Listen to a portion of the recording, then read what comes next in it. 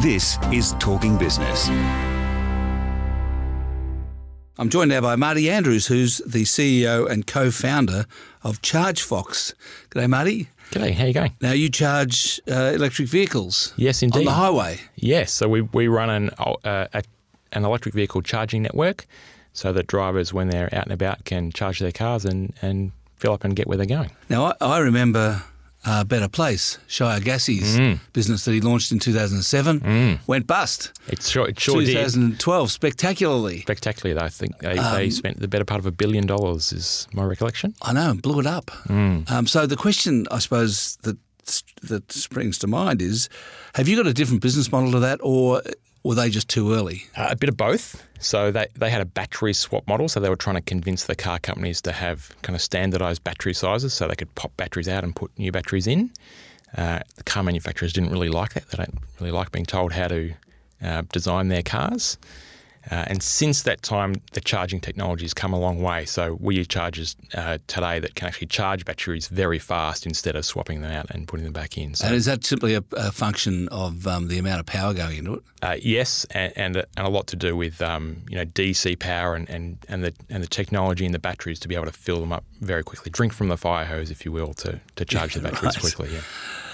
Yeah, so Shire Gassie got it all wrong. It was such a massive mistake. Yes. I mean, and I remember they were so, the stars in their eyes. They were just, they called it the Better Place and everything.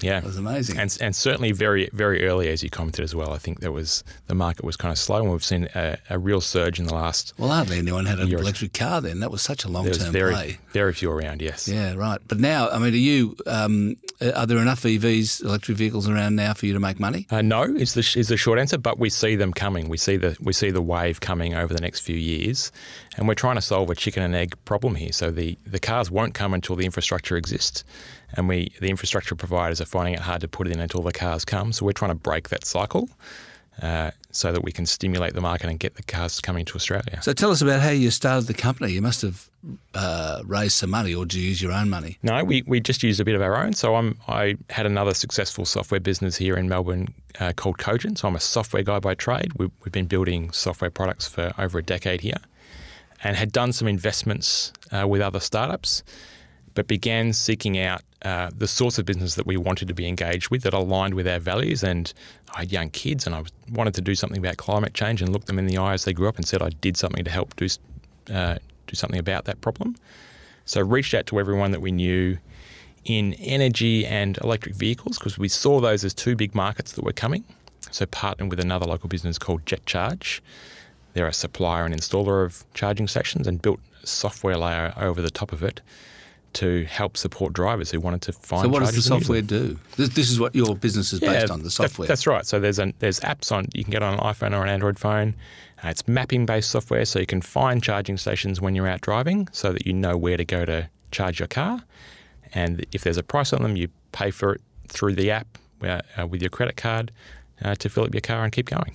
And do you actually supply the electricity? It depends. There's the owner of the charging station supplies the electricity, so we own some, and we manage the charging stations on behalf of others in some cases. Right, okay. And so the ones you own, you make a margin on the electricity? Absolutely, yes. Right. Yeah. But the ones that you don't own, you make a subscription or a price on the software? It's a software as a subscription service, basically. So the owners of those charging stations pay us a fee to add them to the network and to provide the call centre access and run the app and make sure the drivers are able to charge and process the funds for them and disperse it back to them. So we get paid a subscription fee for that. I always thought one of the problems with these charging station businesses, such as Better Place and now yours, was that most people were going to just charge them at home.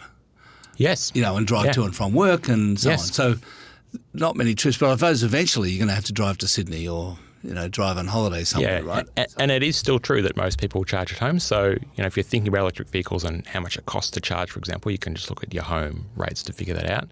But about 10% of charging is done in public, and they're starting to pop up in places where people go already. If you go to the shops and there's a charging station there, you might as well charge up while you can. It's convenient to do so. And certainly we are building chargers and managing them in locations where people want to go on road trips. So those weekend drives or the long-haul road trips where you drive Melbourne to Sydney or up to Brisbane, and you need chargers on those locations as well. So are you going to install charging stations in shopping centre car parks as well as on the road, country roads? Yeah, so we already manage some stations in shopping centre car parks. So the shopping centres themselves are installing them and asking us to manage them. And we see feedback from them that they know that people driving electric cars and charging stay longer in the shops. It's good for them. They spend money inside. So they don't really have to make money on the electricity. They want slow chargers rather than fast ones, do they? They want you to stick around and spend money in their shops. So they don't want the 15-minute charge. No. They don't. No, they're happy with the slow chargers for sure. That's fine when you're in the urban areas. Yeah, but in the country roads, I suppose you want the fast charge, don't you? That's right, yeah. So a cup of coffee time. So the NRMA has done a really good job of that. They've rolled out 40 fast chargers across New South Wales, and they're trying to cover 95% of journeys, which is a good way to think about it. Like if you're going somewhere in New South Wales, there's probably a charger in a town. So whilst you're there on your weekend or having a road trip, you can charge your car up, go grab a coffee, wander around the shops, your car's charged when you're done. So does that cut New South Wales out for you? No, so we work with all of the clubs. We had investment from the motoring clubs via Australian Motoring Services, so we work really closely with the clubs. The NRMA have done that in New South Wales, and the RAC in WA have also they did the first electric highway in Australia back in 2015. So we will work with those clubs to make those chargers part of the wider network. Yeah, right. So just let's go through how many chargers do you need on a road? I mean, how often? How many points are there going to have to be eventually? Yeah, so the ultra rapid chargers, the ones on the highway, that's when you're trying to get, for example, Melbourne to Sydney. You don't really want to stop for very long. You just want to charge up your car, grab a coffee, go to the bathroom, have a quick snack, and get on the road. We're doing them about every 200 k's apart on the major highways. So we'll end up with 22 sites around Australia. We probably end up, wind the clock forward 10 or 15 years. We need to get to a couple of hundred of them. To get the towns, the fast chargers in all the towns, you end up with a couple of thousand, and then you have the slower chargers at all the shopping centres. There could be tens of thousands, potentially hundreds of thousands over time of those that are just at places where people go. Right. Yeah. So obviously the petrol stations, the country road petrol stations, make a lot of money from trucks. What do you think the truck situation is going to be with electric vehicles? Yeah, trucks. The jury's out for me a little bit on trucks. I think that they'll end up with hydrogen. I think the range, batteries are very heavy. Trucks care a lot about weight because they've got their loads on the trucks. So I think we'll probably end up with those long haul trucks being hydrogen tanks, and they'll be electric, but on a hydrogen fuel cell rather than a battery. We're a little way off the technology of that, though, aren't we?